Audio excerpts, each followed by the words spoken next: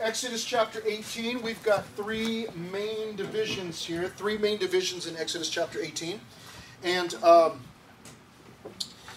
they are family visit, father-in-law's advice, and following that advice. Family visits are not always a fun thing. Some of us oftentimes can find ourselves in a situation where we're visiting with family and we're kind of feeling like, all right, this is enough. I've had my fill. Let's move on. But this is going to turn out to be an excellent family visit, and in fact is going to have some extremely helpful information for Moses. Let's look at it in the first section, which is the family visit, verses 1 down to verse 12. Verse 1 says this, "And Jethro, the priest of Midian," this was Moses' father-in-law, "heard of all that God had done for Moses and for Israel his people, that the Lord had brought Israel out of Egypt. Then Jethro, Moses' father-in-law, took Zipporah, Moses' wife, after he had sent her back, with her 2 sons, of whom the name of one was Gershom." If you're taking notes, that means stranger there. His name Gershom means stranger there. "For he said, I have been a stranger in a foreign land." And in verse 4, the name of the other was Eleazar, "My God is help." Eleazar means my God is help. "For he said, the God of my father was my help and delivered me from the sword of Pharaoh." Now we'll get into the rest of those verses in just a moment. But just to set the scene, in case you're unaware as to what's going on, Moses has led the people out of Egypt. And at some point, he sent his wife Zipporah back to her father. Now, this was not a permanent move, but probably, most likely, because of the nature of the trip that Moses was on. Going into Egypt, there was danger there, and Moses probably thought it best to send his wife out of danger and back to her father's house. So that's, in fact, what happened, and they're 2 little boys, we find out. And so now, Jethro, his father-in-law, hears about all of the incredible things that have been taking place. So he decides that he says, hey, we're going to go back and we're going to visit Moses.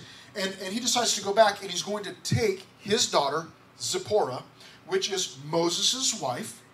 We're going to go back and we're going to visit, and we're going to take the 2 boys also. So it's a good thing. Moses probably has been quite a while since he's seen his family, and so this is a very good thing.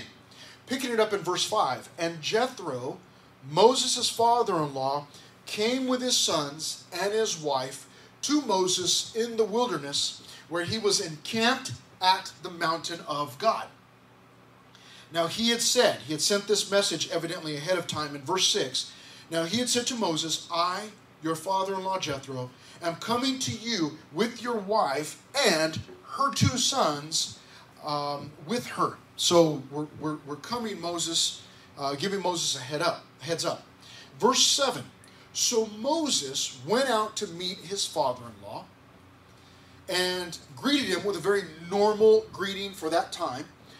He bowed down and kissed him." Especially for Moses, what he's doing is he's submitting himself to his father-in-law. His father-in-law obviously is older than he is, has more authority. Moses is showing his respect and bowing down to Jethro. But he also gives him a kiss. Okay, nothing strange going on there. All of us are very much aware of, that everybody would kiss one another, even the men back then. Some of you may have families like this still. You just perhaps met with family, and everybody goes around. I know for my family, obviously being in a Hispanic family, you walk into the party and you just go around, and I would just kiss all 30 of my aunts, or however many I have, and some of the cousins or whatever greet each other.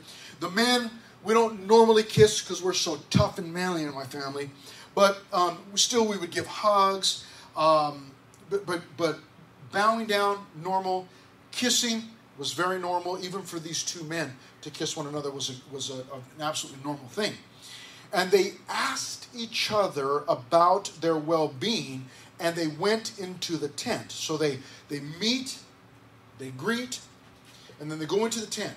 And here's what happens inside of the tent. Verse 8, "And Moses told his father-in-law all that the Lord had done to Pharaoh, to the Egyptians for Israel's sake. All the hardship that had come upon them on the way, and how the Lord had delivered them. Now, a quick note before we move on. What's happening here in verses 7 and 8 is that Moses is reporting. They asked one another, how's it going? Moses says, come on in, I'll tell you about it. Now, Jethro already had a clue, but he can go there and meet with Moses and get some detail. So, in verse 8, what he does is that Moses actually tells his father-in-law two things. All that the Lord had done, and then at the end of verse 8, and how the Lord had delivered them. Now, this would have been his opportunity, Moses' opportunity, to tell Jethro just how incredible he himself had done. You should have seen me in Egypt when I was talking to Pharaoh, man. I really laid it down. Or you should have seen me out when the people were crying for food. How, I really I told the Lord he better just, let's go, get us some food. Or man, you should have seen us when we were needing some water. Everybody's thirsty, and I just hit this rock, and oh man, it was incredible the way I did that. But we find that he does not do any of that. In fact, verse 8 tells us that nothing was about himself.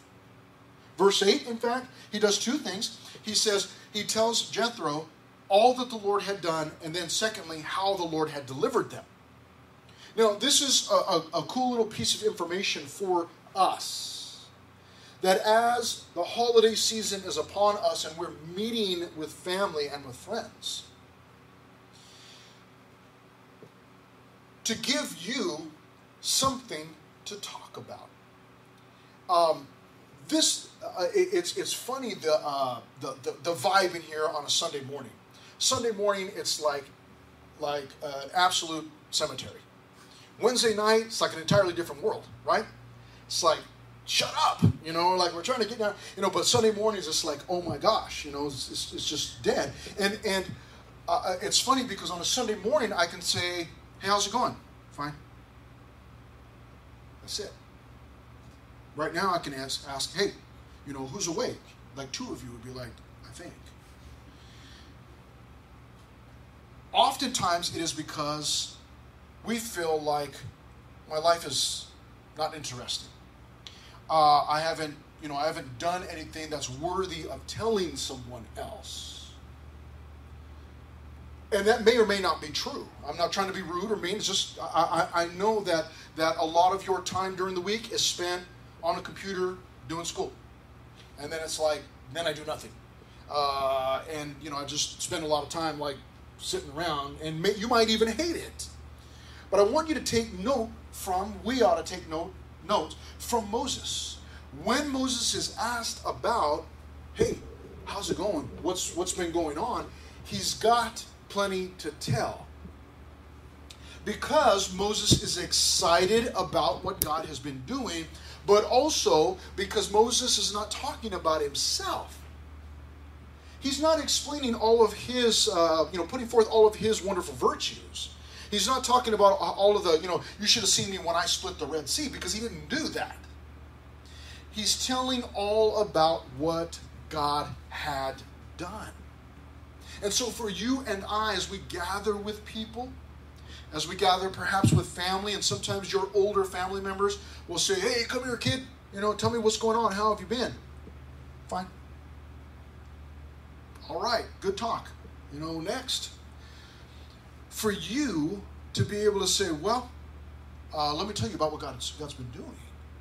Here's what he's been showing me. This is what he's been teaching me as I spend time reading the Bible during the week. Because they might ask, well, what do you do all week? Well, I go to school, I read, hang out, whatever. Well, what are you learning? What are you reading? Whatever. And that's your opportunity. That's an invitation for you to be able to say, well, let me tell you what I read in this book, or let me tell you what I heard in a Bible study, or let me tell you what I read in my morning devotion. This is what God says, this is what God did. So it's an opportunity. Moses has that opportunity. That's exactly what he does. Two things in verse 8, all that the Lord had done and how the Lord had delivered them. I like in the middle of verse 8, he says all the hardship that had come upon them on the way. do you understand that Moses is not trying to hide anything? He's not trying to say, man, it has just been absolutely peachy out here. It's like a vacation. Just living for God. It's just like a big vacation. Some people are like that. They'll come across as, man, nothing's ever wrong. They just have a permanent smile on their face. Nothing's ever wrong. But Moses has no problem telling Jethro, look, man, we also had some problems. It was incredible what God did, but we also had some huge problems. But the Lord delivered us. So for you and I, the year's been okay. It started out okay, but it's been pretty terrible since. And I just hate doing school. Whatever issues, man. But this is what God has been doing. Is what a wonderful opportunity to be able to share those things. Now, he goes from reporting, Moses reports, and Jethro rejoices. Verse 9. Then Jethro rejoiced for all the good which the Lord had done for Israel, whom he had delivered out of the hand of the Egyptians. And Jethro said, his heart is stirred up, verse 10, blessed be the Lord. Bless you. Blessed be the Lord, and blessed be Matthew. Blessed be the Lord, who has delivered you out of the hand of the Egyptians and out of the hand of Pharaoh, and who has delivered the people from under the hand of the Egyptians. He goes on, now I know that the Lord is greater than all the gods. For in the very thing in which they behaved proudly, he was above them. Now we'll get to verse 12 in just a moment, but I want you to see his rejoicing. When Moses shares the good report of all that God had been doing, and the bad stuff, but God had come through, what that does is it stirs Jethro's heart up. Now, this is what we're reading about right now is genuine fellowship. Sometimes we think that if we're going to have a Bible study or we're going to have a youth event, church event, as long as we add some food in, if somebody brings donuts, then it's fellowship. If somebody brings breakfast burritos, it's fellowship. Youth ministry, if somebody brings pizza, that's fellowship. But in fact, this is what fellowship is. It's not necessarily eating, although that is a good thing. We like that. But what it is it's talking about the things of God. And that's what these two are doing. Now, I don't know if you've got a friend like this, but Moses, and these are their family obviously, but they're also friends. Moses tells about God, and what it does is it excites the heart of Jethro. Does anyone in here have a friend like that every time you talk to them, even if you're down, things are going wrong, you talk to them and just you leave the conversation like the meeting, you feel more excited? Anybody got a friend like that? Like, man, they're just always like that. That's a good thing. In the first service, there was like 3 people that raised their hands. How sad that more of us don't have that kind of a friend. I've got a few friends, and there are some of them that just every time I'm around them, they're exciting. I've got a friend named Kenyo, who's a pastor at a Spanish Calvary Chapel, and every time I'm with that guy, like he's always thinking future. Like I'm always running to catch up, like trying to figure out, like, we've got an event tomorrow. I guess I better start planning. Kenya was always thinking in the future. Every time I talk to him, hey, listen, he'll tell me, hey, and he talks like this. Listen, brother, I'm thinking that in 2 years, man, we're going to take a team to Bolivia. And I want you to pray about going. It's like, what? I have no desire to go to Bolivia, but he's that type of an individual. He's always thinking about what can we do, what can we do, what can we do? And every time I'm with him, I get excited about that stuff. Moses starts telling, hey, this is what God has been doing, and it stirs up the heart of Jethro. If you've got a friend that's like that, hold on to that friend. Okay? Especially if they do that because they're talking about the Lord. That's absolutely key. So Jethro is all excited. Blessed be the Lord. He praises him in verse 10. And then in verse 11, he says this. He declares this. Now I know that the Lord is greater than all the gods. Referring to the gods in Egypt. But in Jethro's heart, he's probably thinking just any false gods there are anywhere in the universe. God's higher than them. Now, it's not that he did not know that already, but he's declaring this out loud. He's saying now, Now it's obvious. The Egyptians are wiped out. Their false gods have been humiliated. And let's just declare it. Let's let everybody know. And then he goes on to say the reason why, in the very thing in which they behaved proudly, he was above them. Okay? And then in verse 12, he acts upon that. Then Jethro, Moses' father-in-law, took a burnt offering and other sacrifices to offer to God. And Aaron came with all the elders of Israel to eat bread with Moses. With Moses' father-in-law before God. So Jethro gets so excited that he goes out and he sacrifices to God. And then they invite Aaron and all of the leaders of Israel. Come on, let's all get together. And it wasn't just eat bread, but the phrase means that they got together and they had a meal. So they celebrated. They celebrated the coming of Jethro. They celebrated all that God had done. An incredible time. Okay, so the visit is starting out incredibly so far. Okay, let's find out what happens. Father-in-law's advice. Sometimes those father-in-laws, many of you don't know about this yet, but sometimes those father-in-laws have advice. And sometimes, once in a while, it's good advice. Okay? Verse 13, and so it was on the next day that Moses sat to judge the people. And those people stood before Moses from morning until evening. What was happening is that Moses was spending each day, his entire day, sitting in a specific spot, wherever that was, and there was a steady line of people coming to him to ask him to judge their case. Now we say, judge their case. Like, what is this? I do not understand. The children of Israel were God's people. But they most certainly, if you haven't figured this out yet, they most certainly were not perfect people. And they had a lot of problems, a lot of issues. Keep in mind that this entire group that Moses is leading spent their entire lives in slavery in Egypt. It would be like someone spending their entire life in prison, in the prison system. What might that person do when they get to the Thanksgiving dinner table?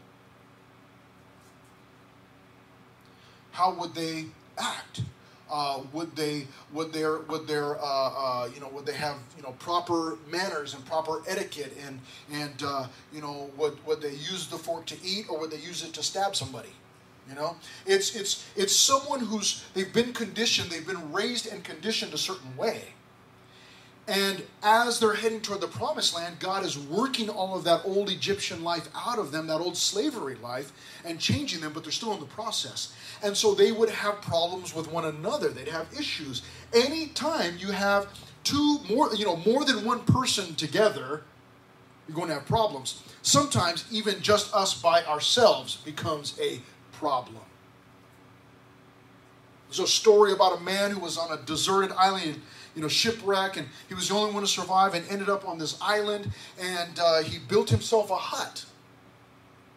And when years later a ship was passing by and noticed the man out there, he's out there waving for help, and they get out there, get a boat to him, and by the time they get there, there's actually two huts, and they said, hey, is there somebody else living out here? And what's with the two huts? He goes, oh no, he says, that one over there, that was my first church. And they're like, your first church? Like, is there someone else out here, or what are you talking about? And what's the second one? He goes, oh, that was my second church. I got mad at the first church and went to the second one. Even him by himself, he was miserable. And sometimes we're like that. But anytime you have more than one person, you're going to have problems. There's going to be issues. They had potentially millions of people out here. There are problems. And what was happening was every single day they're bringing their cases, their issues to Moses. And Moses is sitting there all day long judging. So in verse 14, beginning in verse 14, we see the inquiry of Jethro. So when Moses' father-in-law saw all that he did for the people, He said, what is this thing that you are doing for the people? Why do you alone sit, and all the people stand before you from morning until evening? And Moses said to his father-in-law, because the people come to me to inquire of God. When they have a difficulty, they come to me, and I judge between one and another, and I make known the statutes of God and his laws. I mean, it was a good thing. Moses is trying to be a blessing to all of these people, but he's spending his entire day out there. So in verse 17, Moses' father-in-law said to him, the thing that you do is not good. Both you and these people who are with you will surely wear yourselves out, for this thing is too much for you. You are not able to perform it by yourself. So, what you're doing, I mean, it's working in one sense, but in the meantime, you're wearing yourself out, Moses. You're not going to be any good to anyone else. Plus, it's going to be very frustrating to all of the people who may have genuine needs, but now they go, they do what I did during, all of this pandemic and all the shutdowns. A couple of times I was looking, I wanted to go buy a new drill, and I drove to, there was a sale. I went down to Home Depot, and the Home Depot in Redlands was like, I'm pulling into the parking lot, there's a line out there of people waiting to get in. It's like, forget it, the drill's not worth it. And I didn't have much going on that day, and I had, I think, a couple of my girls with me. And I said, hey, you mind if we go down to the Home Depot down on Hospitality over in San Diego? No, not a problem. Okay, let's go. We drive over there. I pull in the parking lot. There's a line. Forget it. Drill's not worth it. And then I said, you know what? I'll give it one more chance. I went over to the Home Depot that's in the ghetto. No line. Right? Should have just went there first. But there's a steady line, and sometimes people might have a problem, and then they show up, and it's like, well, we needed to talk to Moses, but there's a line. Forget it. Let's just keep hating each other. So it's going to create problems, this huge, waiting period, this huge line just to get to see Moses. Plus, Moses is going to be worn out. So he inquires. Now, what he does is this in verse 19. Listen now to my voice. Okay? So Jethro's about to give some advice. He says, I will give you counsel, and God will be with you. I'm going to give you some counsel. Listen to me. Stand before God for the people. Here's the first thing that he does, or that he tells them, or he advises. Stand before God for the people so that you may bring the difficulties to God. That is called interceding. He tells Moses, the first thing you need to do is bring all of these issues and problems to God. Intercede on behalf of the people. When you pray for someone else, you are interceding for them. Okay? Now, there's a couple things here I want to point out before we move on. This is part of my responsibility with you. Sometimes some of you will come and you'll say, hey, I have this issue, or I have this problem, or I have this question. I usually do my best to try and get us back to the Word. Well, let's see, what does the Bible say? But you may, it's very often you'll catch me and I'll say, I don't really know. And so what we'll do, either way, whether I give you an answer or whether I don't have an answer, what I try to do is say, you know what, let's pray about this. That's interceding. When I'm praying for you, I'm interceding for you. And that's part of the responsibility of a leader. You got to intercede on behalf of the other people. The other thing is this. It's a good thing for you to share your challenges or your problems or your difficulties or disagreements, whatever you have. It's a good thing for you to share it online and then get everybody's opinion. Just kidding. Don't do that. Okay? It's a good thing for you to share that with the leaders that we have in here. We've got leaders in here that are available to listen to you, to hear you, and to help you with your issue, with your problem. It's a good thing to not let that problem just fester. Got a problem with somebody? Say, hey, Megan, let's go talk to Zach, or let's go talk to Matt, or whatever, or let's go talk to one of the girls, and let's go find out, what should we do about this? But the interceding part, he tells them, okay, Moses, you need to intercede on behalf of the people. Talk to God about the people. Don't talk to other people about the people. Talk to God about the people. The second thing that he advises is for him to instruct. Now, this happens to be my favorite part of the study, and you'll find out why in just a moment. Verse 20. And you, he tells Moses, and you shall teach them the statutes and the laws, and show them the way in which they must walk and the work they must do. In other words, don't just intercede. Interceding is a good thing. But for the leader, he tells Moses, you should be instructing the people. Now, when Moses instructs the people with God's word, what will happen is there will be less counseling to do. I rarely do topical studies. I am not confident doing topical studies at all. By topical, I mean like, hey, this week we're going to I've got to study the dangers of TikTok, and let's just talk about social media, okay, and what God's word says about it. Now, some people could do a really good job of teaching that study. I would be horrible at it, okay? What I mainly do, you've discovered this already because most of you have been around for a while. Here's what I normally do. I normally start in a book at the beginning, like chapter 1, verse 1, and then I teach through the entire book. The more Bible I teach, the less counseling you are going to need. If we start in Genesis, and you say, well, was the world created or was it a product of evolution? Well, let's look at Genesis. Genesis tells us, no, God designed it. It wasn't evolution. Well, what about marriage? Well, the Bible, Genesis also talks about marriage. What about, stealing? What about lying? What about, problems with another person? As the more time that we spend in the Bible, the more knowledge you're going to have, the less counsel that you will need. If you are coming both Sundays and Wednesdays here, you are getting Old Testament on Sunday mornings, New Testament on Wednesday nights. So you're getting more of the Bible. Now, years ago when I used to coach soccer, I'd have a bunch of little kids, or the young kids. It was my kids, and then their teams. You've seen this. I've seen it. Oftentimes coaches will line up, all 10 of their players. Like, okay, everybody in a single file line. And they get a ball, put the ball down, and they say, okay, we're going to take turns kicking the ball. So kick the ball, Johnny. And Johnny kicks the ball, and okay, go get the ball and bring it back. And then Johnny runs and gets the ball, brings it back, puts it back in its place. Okay, you go to the back of the line, next person, ready? Okay, you kick the ball. Okay, go chase it and bring it back. In the meantime, all the little kids are like pulling on each other's hair and, pushing each other and sneezing on one another. And, it's an absolute mess. And like in 10 minutes,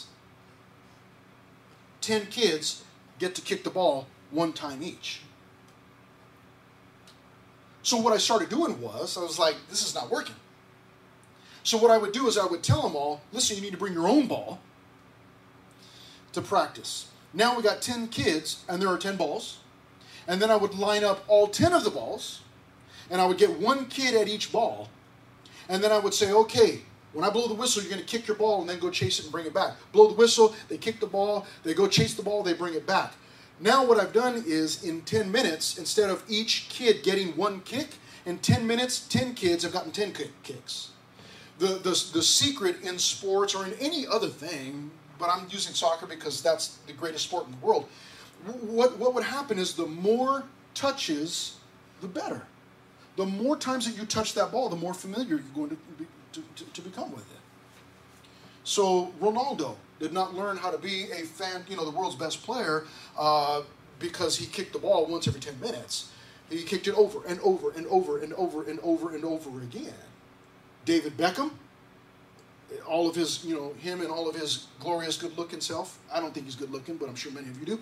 But he didn't learn how to bend the ball to kick it over that direction and make it end up over there where Matt's at. He didn't do that by just kicking the ball, once every 10 minutes. It was repetitive. It was constantly touching the ball. So the same thing with God's Word. The more of God's Word that I get into my mind, into my heart, the better off I'm going to be. The more familiar I'm going to be with it, the less counsel I'm going to need. So this is especially important here in verse 20, at least to me it is. Okay, he's to intercede, but he's also to instruct. Spend more time teaching the people rather than just sitting and listening to their problems. Okay? Now they were to, they were still he still needed to hear people's problems, but spend more of your time teaching. It's going to be more constructive. It's going to be more beneficial for everyone. So intercede, instruct, and then he tells them in verse 21 to include others. I love this. This has come up. I think this is the third time it's come up in the last few weeks, both on Sundays and Wednesdays. Verse 21, moreover, you shall select from all the people. Look over the group that you've got. Able men, such as, number one, fear God. They've got to fear God. If they do not fear God, don't use them. They fear God. They must be honest people, men of truth, honest. And then thirdly, they must hate covetousness and place such over them to be rulers of thousands, rulers of hundreds, rulers of 50s, and rulers of 10s. So, in other words, he says, choose faithful people and then put them in charge of small groups.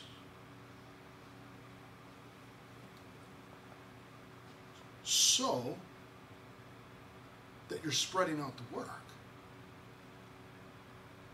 Again, we've talked about this. I think this is the third time that we've talked about this between Wednesday nights and Sunday mornings, because in Wednesday nights we were in Rome, or we still are in Romans. The last time we were in here together, we were talking about the fact that each of us has a different part to play in God's church, that all of us have something special to give, and that we all need to play our part. We talked about it on a Sunday morning, and here we are talking about it again. If you come on Wednesday nights, we have worship, we have study like we're doing now, and then we break up into small groups. What I've done is I've appointed these types of people over those small groups. Okay? Some of you, many of you, feel very uncomfortable talking to me. I get it. It's like, oh, well, he's on stage, or he's the pastor, and he's just scary. So, and that's okay. I understand. I've done the same thing. But that is why I've got Zach in here. That's why we've got the two Zachs, Zach Vineyard and Zach Brown. That is why we have the ladies in here. That's why we have Josie and Hannah and Karina. That's why we've got Matt. We've got all of these different people so that everyone can make themselves available. I'm spreading out the work. But on Wednesday night specifically, we break for small groups. And if I were to say, okay, listen, it's the Chris Amaro show, and small groups are going to be, everybody's just with me, and ladies, I'd really like you to share your heart with me about the study. Most of you would do what you're doing now. Like, there's no way. I'm not saying anything. My lips are glued. No way. Because you don't feel comfortable talking to me, but you feel comfortable talking to Josie, or to Hannah, or to Karina, or to Alexis. Same thing with the guys. I hand it off to Zach Brown, small groups. Zach Brown. Zach Vineyard gets one of the other groups. And so we spread out the work that way. What that does is it keeps me, one of the things is, keeps me from wearing myself out, but also it makes it more effective. I can't possibly be available for every single person in this room all at once. Now, I'm available for you. I'd love to talk with you, pray for you, answer any questions that you might have. But I can't do that for everybody all at once. And so that's why we've got these other leaders that can be available, spreading out the work. That's what we're doing. So include other people. Now notice these requirements in verse 21, such as fear God. Okay, so first of all, the leaders in here, same thing, they fear God. They love God. That's why they're in here. Okay? They're not doing this for like community service hours. Okay? Josie got arrested. She's just trying to fulfill her community service hours, and so that's why she's in here hanging out with you guys. But when her, 50 hours are up, sign off, she's out of here. Okay? It's not that. She actually volunteers to come in here. Can you imagine that? You know your parents, like they slow down and kick you out? She actually comes here purposely to hang out with you. Wow. Okay? So they fear God. They are honest people. The leaders that are in here, that you're surrounded with, are honest people. Thirdly, speaking about these judges, but same thing for us in here, hating covetousness. They don't covet. Now someone asked in the second service, they asked, why covetousness? It's a good thing not to covet, but why were they required to hate covetousness? Well, think about it. They're going to be judges, right? And judges are people. And sometimes judges can be manipulated, or they can be bribed, bought off. So these judges that we're talking about here in Exodus, they had to hate covetousness so that no one could pay them off. Hey, I'll slip you, I'll give you some of my manna if you just, have the judgment go in my favor. They couldn't do that. They didn't want that happening.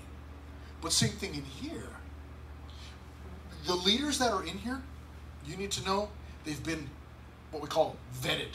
In other words, they've filled out paperwork. They went through a process where they were, the paperwork, and there was a background check done, and most of them are safe, and they're here. They're here, and they are godly individuals, and there's no, there are no issues. If someone wanted to be a leader in here, but they had some kind of, weird problem with, minors in the past or something like that, we'd be like, no, this is not the place for you. We've, served somewhere else, but not in here. We wouldn't do that. So the same type of thing here. There had to be some requirements, and one of them was they had to hate covetousness. They don't want anybody being bribed. Okay? By the way, your leaders do not get paid for being in here. Okay? It's all volunteer work and community service hours. Verse 22. And let them judge the people. Let those. They've got small groups. They've been assigned small groups, he tells, verse 22. And let them judge the people at all times. Then it will be that every great matter they shall bring to you, but every small matter they themselves shall judge. So it will be easier for you, for they will bear the burden with you. If you do this thing, and God so commands you, then you will be able to endure, and all this people will also go to their place in peace. So you have an opportunity to serve in here. You can show up and say, hey, what would you like me to do? And we can spread the work out. These chairs are supposed to be cleaned after every service with a COVID killer. And we've got gloves, and we've got paper towels, and we've got the spray, and you could jump in and do something like that. Or maybe you notice that the guy in front of you is clipping his nails during service. Nails going all over the place, like, ah.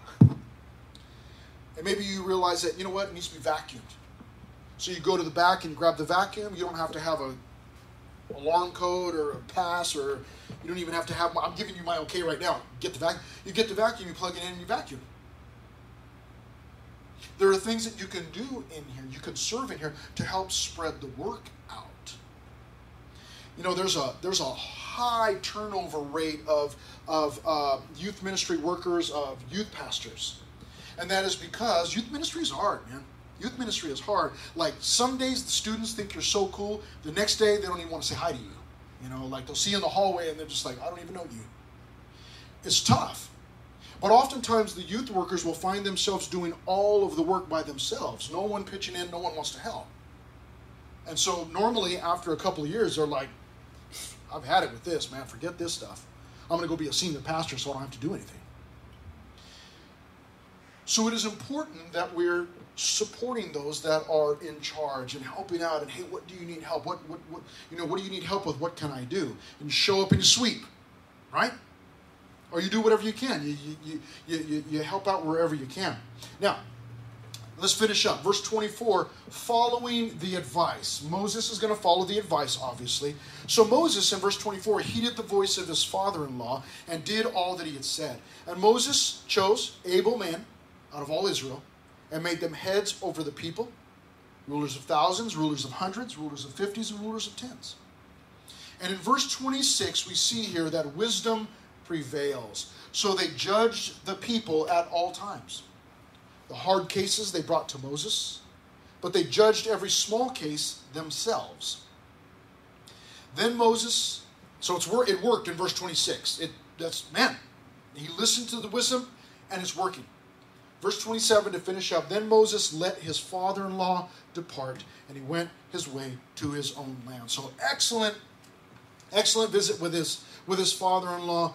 Wisdom prevailed, and so for us, lots of lessons in here, but oftentimes following the advice of somebody that's older than us can be a very good thing. We have to be careful about the source, about who it is. If it's your Uncle Greg, who's 56 years old and, still doesn't work and, doesn't, have any responsibilities and, can't even, pay his phone bill, then probably you don't want to listen to him. But if it's some individual in your family or a friend that's older, especially older in the Lord, and they're giving you some advice, it could be wise to stop, to listen, spread the work out. Could be very, very valuable, not only for yourself, but for other people around you. If you just burn out because you're trying to do everything, it's not going to be beneficial for anyone. A couple of quick